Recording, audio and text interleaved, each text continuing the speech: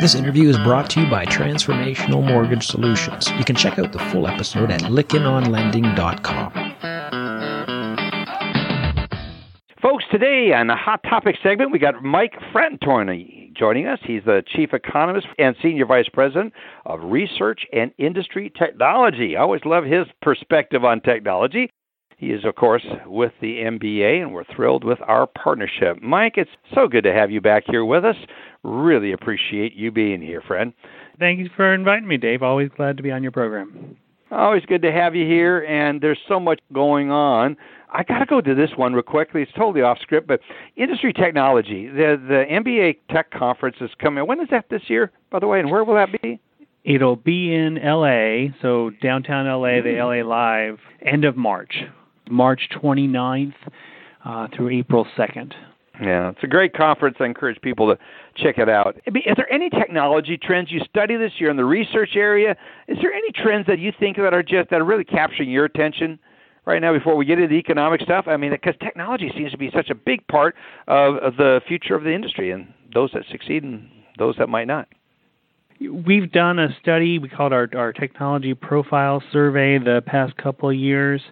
And really what that's focused on is the take-up by lender customers for various different technology capabilities. So we're seeing much greater use of e-signatures on all kinds of documents. Mm-hmm. Obviously with Fannie's Day One Certainty and Freddie's similar program, much greater use of automated ways to verify income, assets, employment.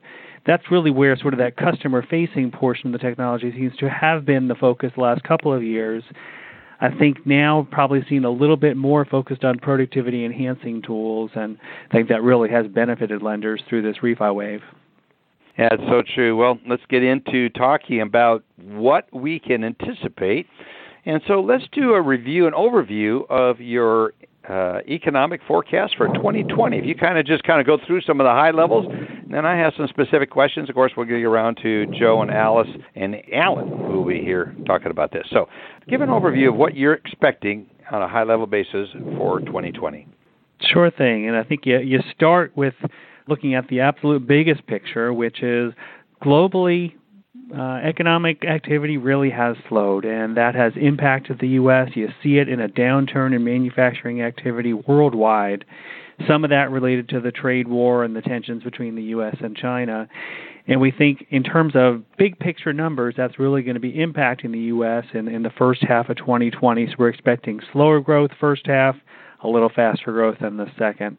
So whereas 2019 was a 2% growth year, we think 2020 will be a 1% growth year. And 2021 and beyond, we think we'll pick back up to something closer to 2%. With that, it's important to remember where we're starting from. I mean, the job market is as strong as it has been in 50 years. The unemployment rate down to 3.5%. So a little bit slower economic growth in 2020. That may peak up a little bit, but we think it'll still average below 4% for the year. So for that potential home buyer feeling really confident about their current job, seeing their wages increase, I think Joe is exactly right. The wage growth number in December is down, but it's still increasing in excess of inflation. So we expect a strong job market in 2020, but not as strong as it was in 2019. From the perspective of rates, you start with the Federal Reserve. They see this strong job market. They also are seeing inflation staying really very steady. And as a result, we think they are going to be on hold for at least the next year, possibly the next year and a half. Couple all that together, we think we're just in an environment where, from the perspective of an economic forecaster, mortgage rates are not going to move very much over these next couple of years. So, if you're looking at the Freddie Mac survey rate, we think it's going to be right in the neighborhood of 3.7, 3.8 over the next couple of years. Now, I emphasize that's from the perspective of an economic forecaster.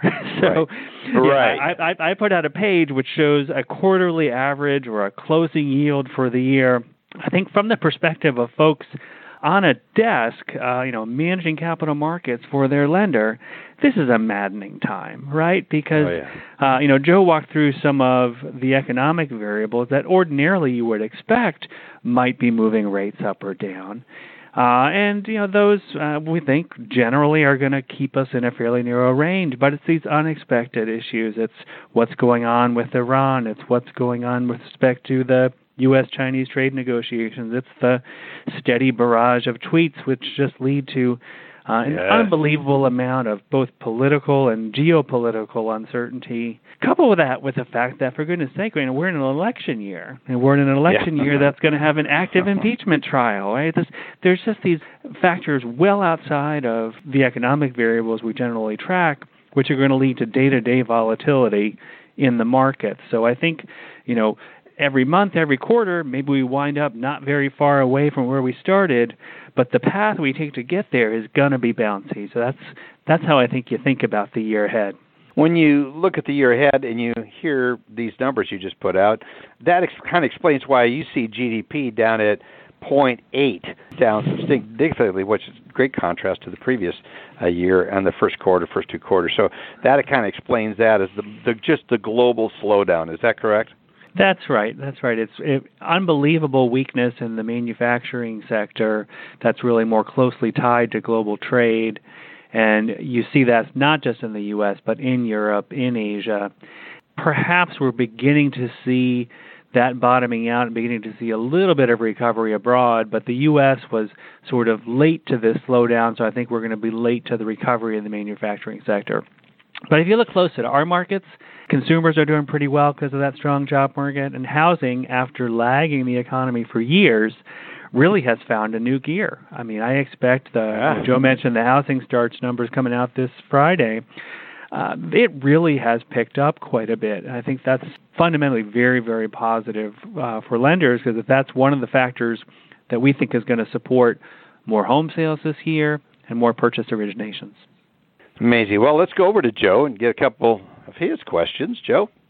Yeah, you mentioned the presidential election year coming up, and I wondered if there was an expectation built into your numbers one way or the other in that, and how big an issue would the alternative event be to the market? It's a great question. Typically, we're going to make a forecast assuming things kind of stay the same. You listen to our political prognosticators like Bill Kilmer, and that's a reasonable guess right now. Incumbency gives a lot of advantages to a candidate, and so that would say we stay the course. But I mean, to your question, you listen to some of the proposals of some of the candidates, it could be a very, very different world, both for the broader economy and for housing and mortgage markets, depending upon who wins. So that is yet another very, very large uncertainty in this forecast. And Mike, would that begin as soon as one of those began to show better polling numbers even, or would it take all the way going through the election? It's different for the different variables in the forecast. As you know, financial market variables can turn on a dime. And so, if certain candidates, a Warren or a Sanders, really looked like they were going to be favored to win here, I think you would see financial markets reacting strongly, as they already have. One of the more left-leaning candidates seems to take some advance in the polls. But the economic variables, for the most part, are going to only reflect changes in actual policy. I think this overall uncertainty I'm talking about, it definitely impacts. If you're a business leader deciding to build a factory or do a lot of hiring or make some layoffs or reorient your business, in a time of great uncertainty, you might just sit on your hands and say, I'm going to wait for this to resolve before I make my big bet. But I don't think we're seeing evidence of that yet. I think most of the weakness we're seeing really is related to the trade war and some of the other geopolitical issues. Good questions. One of our listeners just wrote in, and they must be having your economic forecast up there, but they said in second quarter of 2019, there's a big spike in personal consumption expenditures. Is that an aberration? Was there some significance about that? And more importantly, can we anticipate that? Because that has a significant impact on how the Feds look at things. At least that's what my understanding is. Your thoughts? I think it was just some noise. This was second quarter of 19 they're looking at. Yep, that's what they were. Yeah, the Bureau of Economic Analysis puts out seasonally adjusted data, so at least in theory there shouldn't be recurring seasonal patterns once they do that adjustment. It's a really difficult statistical job, and so there's been a recurring weakness in their first quarter data, but I'm not aware of any aberration in that second quarter data. Yeah. Well, it'll be interesting. It looks like it's pretty stable. You have a 2.2, 2.2, 2.7, 2.9, good stable numbers in 2020. And then we just got another question. It says, do you see one of our listeners has already jumped into 2021, obviously trying to anticipate how long is this going to go? I don't know what's motive behind that. But, looking at these numbers and then looking at your forecast, it looks like this could be really two unusually good years to be in the mortgage lending business.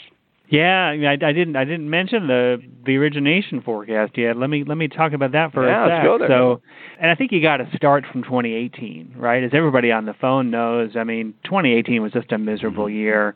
1.6 trillion, and all the talk was around margin compression, and many lenders had a real struggle to break even for the year, and we were expecting coming into 2019 that there was going to be a tremendous amount of consolidation if that trend were to continue. First quarter of 19 was weak, and then we had the drop in rates and the refi wave, and a lot of people sort of rode that to profitability. So we are seeing margins in the second and third quarter of 19, 65 to 75 basis points. And I know Marina Walsh is going to be on your show next week. Yeah, looking so forward to and that. she can dive deep into some of those profitability numbers and sort of what we were seeing there. And then she and I are actually going to both be presenting down in New Orleans at the IMB conference. So again, if you wanted the complete version of both the economic forecast and what's going on in terms of the benchmarking data. But, 19 full year, as a result of that refi wave, we were north of $2 trillion in volume. And again, I know a lot of lenders really took that as an opportunity to sort of, rebuild their stores and, get on top of this business once again. Right. We think it'll drop a bit to $1.9 trillion in 2020. So although rates have remained low, refi business just tails off. You talk about burnout that, once that homeowner has seen a 3.8 rate, the first time, the second, third, and fourth times they see a 3.8 rate, they're not quite as excited about it. They're not going to jump in and refi again. So we expect refi activity is going to tail off through the first half of 2020, expecting about $600 billion in refi for the full year. And honestly, I think by the second half of 2020, it might start feeling reminiscent of 2018 again. So we'll be back to a majority purchase market. Lenders are going to be fighting for every loan, and I think you might see some compression of margins once again. 2021, about $1.7 trillion. Refi kind of gets to a floor of around $430 billion. Purchase continues to grow. So, we think there are just extraordinarily favorable demographics in this country right now that you're going to see millennial buyers sort of powering demand for homes the next 4 to 5 years, and that coupled with a reasonably strong job market and increasing availability of new units, very bullish on the purchase market that next 4 or 5 years. Refi will come and go as rates dip, but I think that purchase market is really where the better growth is going to be over the next couple of years. Yeah, and there's still going to be refinance opportunities within this, as long as the rates are there, but definitely the purchase market is where you need to be focused, should be there for many reasons. Alice, I'm going to come to you in just a minute, then Alan, but we just got another question in, and they're talking about, what do you anticipate of the volume that's going to be coming in new originations? What percentage is going to be millennials? And then what about the first wave of Gen Zs or Gen Zers entering the market? Could we actually see the first wave start entering? Absolutely. Good question. So, we're in a place right now where, 55% or so of purchase units are going to first-time home buyers, right? And, vast majority of those are millennials. And that number that share keeps getting higher year after year. One of my favorite statistics, and I'm an economist, so I'm allowed to have a favorite statistic, right? Is that there are 4.7 million 28-year-olds in this economy right now. And, that just is the largest single cohort in the U.S. population. And just as that group moves forward, closer and closer to peak first-time homebuyer age of, call it 32 or 33, that's really what's powering this demand. Now, to your point, behind them, let's say sort of the 22 to 27-year-olds, those are potential buyers too, and you start getting some of those initial Gen Z buyers.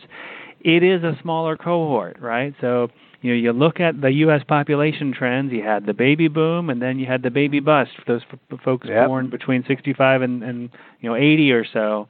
And then the Gen Zers are the children of the Gen Xers, and so that's going to be a smaller cohort as well. Longer term, I don't know if you saw this news, Dave, but the fertility rate in the United States is at a record low. People are just not having children. So that's a problem to worry about 25 years from now in terms of housing demand. Right. But it certainly impacts people today as well. Whereas the family with 3 kids needed a different house than the family with 1 or 2 kids, right? So, which really gets to household formation. Do you look at household formation? Is that relevant? Yeah, absolutely. We track that, and we put out a white paper a couple of years ago, really forecasting that. Whereas for much of the past 20 years, or the prior 20 years, household formation in the U.S. averaged about 1 to 1.1 million households per year. We thought from the 15 to 25 time period it was going to average closer to 1.5. That prediction is right thus far. We have seen a marked step up in household formation as this big cohort gets to the age where they move out on their own. And I think that's going to continue. And some of them are going to buy, some of them are going to rent. Our industry needs to finance all of that, right? So one way or another, it's a tremendous amount of housing demand. But to your overall question, that rate of household formation is one of the things we watch most closely. That's good. Actually, it's tough to measure because there are various different surveys that give you slightly different answers, but definitely something we think about a lot and track pretty closely. Which survey would you pay most attention to on household formation? I guess your own. Or do you guys actually publish your own survey now? We don't, but the Census Bureau has one called the Housing Vacancy Survey, and that's available quarterly. So it's a good high-frequency indicator, but it can be a little noisy. And then there's another couple, like the American Community Survey and the Current Population Survey. We look at all of them and try to square them away, but it's a tougher variable to get a read on than some of the other statistics we follow. Alice, you've been patient. I keep promising I'm going to come to you, and I apologize. All these questions are popping in from listeners. But Alice, what question do you have for Mike? Hey, Mike. Well, hello. I love all the conversation. So one area we haven't touched on yet is home values. So perhaps we could just get your thoughts on this spring market. I know, with everything else going on, like you've said, we can't predict later in the year, but maybe you can give us a little glimpse into the near term on home values. And really, are there any good micro markets you like to watch other than just the national numbers? Good question. So first, big picture, we see a continuation of the decelerating trend in home price growth this year relative to last year. So, 18, we saw home prices nationally growing at 6%. Last year, 4%. We think this year we're at 3%. So while housing demand is still strong, we do see some additional units coming on the market. And on net, we think it's kind of a positive because you're bringing home price growth closer to wage growth, which for affordability for that entry-level buyer who's so important to our market, I think that's on net a positive development. But does make you watch your servicing book a little more closely because you might start seeing a little pickup in delinquencies with an increase in unemployment and some slower home price growth. Now, in terms of markets, I would characterize it, again, big picture. If you look at some of the different home price metrics, the Case-Shiller is one that gets a lot of media attention. That's one that's really focused on your largest metro areas. And they've actually seen home price growth stabilize and pick up a little bit over the last couple of months. So, in some of those largest metro areas where it's tougher to build, where supply has been more constrained. The demand's still there, so home prices looking a little more resilient than in other parts of the country where builders are having an easier time putting up additional units. In terms of specific markets, really the only market where you're seeing declines in home prices right now is San Francisco. And that's one that had just run so fast for so many years, and prices really got out of reach of potential buyers. So, not surprising in a high cost coastal market like that you're going to see a leveling out period for a time, and then they'll start increasing once again. Outside of that, it is hard to see any weakness. Some of the fastest growing markets, Mountain West. So, obviously, Denver's one that's gotten a lot of attention, and one that I've come to love based on some visits there recently. But, Boise, Idaho, fastest growing housing market in the country, and that's both in terms of home prices and just pace of building relative to existing stock. So, a lot of migration from high-priced places like California and Washington into some of the Mountain West markets, and they're benefiting as a result. That is interesting. Alice, any more questions you have? No, but it's fun to use the term stock with Idaho, because it's livestock that's growing. Livestock. Yep. Good play there. That's great. Good catch. Yeah, not Good catch. You would think of, yeah. One of the things, Mike, that I've been thinking about is the decade-long imbalance between supply and demand. Are we going to finally see home builders start stepping up and relieving some of that, or what are your thoughts on the whole supply-demand imbalance? Yeah, and certainly for the decade, but particularly the last 3 or 4 years, we've known the demand is there, and it really has been a supply-constrained market. We're seeing inventories tight, existing in new homes, just about everywhere in the country. I mean, I mentioned Denver. I mean, I was just there for a visit, and they're still seeing, weeks of supply as opposed to months that you're more typically seeing. And you talk to builders, and, it's the same set of issues that they'll highlight why they really can't pick up the pace faster than what we've seen. And it's a shortage of skilled tradesmen, tradesfolks, carpenters, plumbers, electricians, roofers, framers. They can't find the workers and can't complete the projects. And obviously there's a tie in there to immigration policy, because they often would lean on sort of some recent immigrants to fill some of those spots, and so that's not going away. And you see wage growth in some of these skilled trades areas. It's twice the rate of wage growth in other parts of the economy. So that's going to continue to be a problem. The land development cycle is just a slow-moving process, and now the demand is sort of white hot in many areas, but you can only entitle and go through all the environmental regulations, and the Trump administration was just talking about some of this, trying to re-engineer and make this process a bit more efficient, but it's just slow-moving. So there's still a shortage of developable lots out there, and builders take that finished lot and put a house on it, right? So there's another set of investors involved in taking raw land and getting it to a place where a builder can start. There are other issues, particularly your smaller builders still talk about having difficulty getting acquisition, development, and construction financing, where the larger public builders have access to the public capital markets.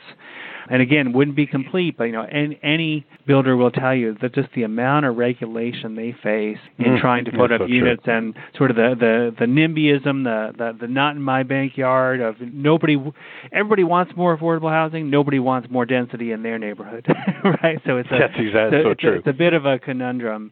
That said, you look at the pace of single-family starts, and it is increasing, and we expect it's going to increase again this year. It's more likely to show up, a little further from the city center, a little farther commute from folks' jobs, because that's where it's easier to put up units. But we are seeing sort of, average home price for that new home come down a bit and get closer to, if not a true first-time buyer, maybe that first move-up buyer. So, maybe that'll then open up a true entry-level home for a first-time buyer. We need that so badly. I have a friend of mine up in Dallas who is a major land developer. He takes the raw land and brings it into lots. And he was talking about they're trying to catch up, but to your point, there are so many factors: the regulatory environment, what they have to do, and then the resistance from community groups. It's so true. Everyone wants more housing. They just don't want it near them in their neighborhood. But, Alan, you are down in Ponte Vedra Beach. You got some beautiful subdivisions down there and pretty stable market. But any questions you have for our guest, Michael? I do. And it is a good market. Actually, Jacksonville always ranks pretty high because it is a lower cost of living with no state income tax and a high population. We have a lot of colleges here and a lot of millennials if you look at the borders between Georgia and Alabama. So anyways, everybody's focused on technology, Michael, right? And everybody's focused on, acquisition of the customer. And really it comes down right now to customer service. Rates are still historically low. They're going to continue, as you were saying, on the forecast from your point of view and your side of the industry, historically low. But lenders are focusing on a lot of stuff. And I truly believe that too much is too much, right? The KISS acronym is probably good. You don't need all the technology to win over clients or new borrowers. So I was just curious, I know a lot of people are pushing like e-notes and hoping to get a better price for their asset. What is your thought overall on, sort of lenders, competition, acquisition of clients, and how that really helps their bottom line and possibly, drive a better asset? Man, it's a great question. And, a conversation I've had with a number of lenders, over these past 6 months or so, I think shed some light on that, where, what they've said is, yes, we've made a number of technology investments to try to make our process more efficient and, try to keep a lid on that cost to originate. And, whether it's through the technology, through outsourcing, or, sometimes through just some process redesign. And, sometimes those three can sort of work together. And what I've heard a number of folks say is that, this refi wave, they just felt like they had more tools in the toolbox than they did previously. And so, they're able to manage the factory so that, turn times aren't extending the way they did previously. And yet you're not seeing people hire to the same extent as they did previously. And so,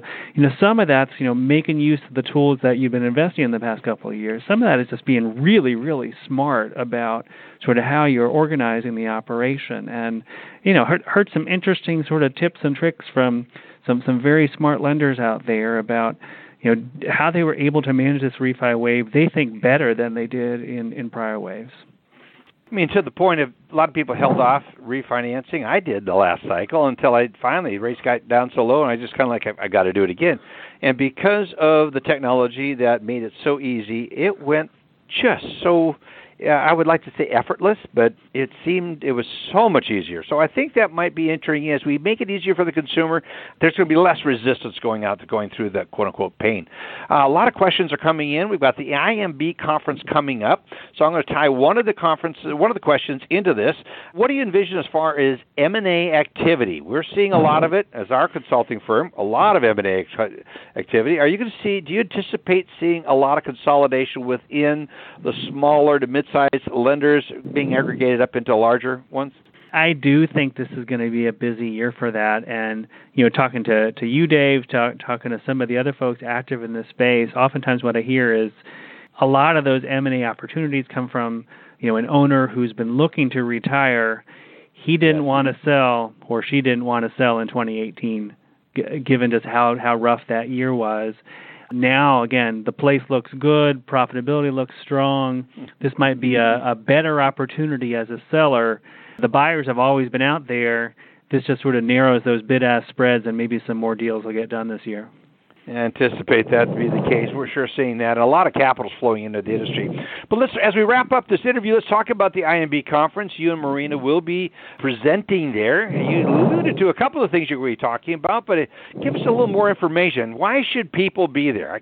Well, as you said, I would certainly highlight the session that Marina and I do, because if you appreciate the information we've been talking about here, we'll just do a deeper dive with pictures, which is always a lot of fun. But, the broader conference, this is really an important time for IMBs to really think about some of the regulatory and policy challenges that are confronting the industry. A lot of questions about really the strength of the IMB business model. Are IMBs able to fulfill their responsibilities to service loans in the event of a lack of liquidity in the market? And you have a number of regulatory agencies questioning that, and I think as an industry and as individual companies, we kind of need to get our ducks in a row and really think about how to present the case for the strength of the IMB business model. So I know a good portion of the conference will be really asking participants to sort of put your heads together and think about this issue. We'll have representatives from some of the regulators there, as well as MBA leadership. So lots of reasons for you to attend. Again, a real key policy question for all MBA members, but for our IMB members in particular. Yeah, so good, so true. I've got a call here with Shirlene Dasher. We're planning our session. I'm having the honor to moderate a panel. It's managing confidently through volatile markets. So looking forward to that. We've got Brenda Clem, Allison Johnson of Success Mortgage, along with Eddie Perez and Susie Lindblom, Chief Operating Officer, Planet Home. So we're real interesting. Looking forward to, at least most of them are confirmed, but I'm really looking forward to this conference. I think it's a great one. Head over to the MBA website, folks. Get registered for the IMB conference. It's coming up here right around the corner. I mean, really soon, within a few weeks. So look forward to seeing you there, Mike. Appreciate you taking time to be with us. Wish you the very best in this new year, and we're grateful to have the participation and the partnership with the MBA. Thank you so much. Thanks a lot, Dave. Appreciate it. Looking forward to having Marina on next week, folks. You will not want to miss that, as you did want to miss this podcast, but be sure to come back. Marina will be talking a lot. I saw her at the Empower event, and I just love her sincerity. And when she and Mike are on the stage, it's just like everyone hangs there and listens to it. So, again, good reason to be at the IMB conference. So I want to say a special thank you to our sponsors, Black Knight, Open Mortgage, Fidastra, the MBA, Lenders One, the Mortgage Collaborative, CMLA, Ainsworth Advisors, Knowledge Coop, Mobility RE, Velma, Vidyard, VendorSurf, and AI Assist. So good to have you here with us this week. Looking forward to having you back here next week. You've been listening to Lykken on Lending, a weekly mortgage market update with your host David Lykken of Transformational Mortgage Solutions. Join us next week, and thanks for listening.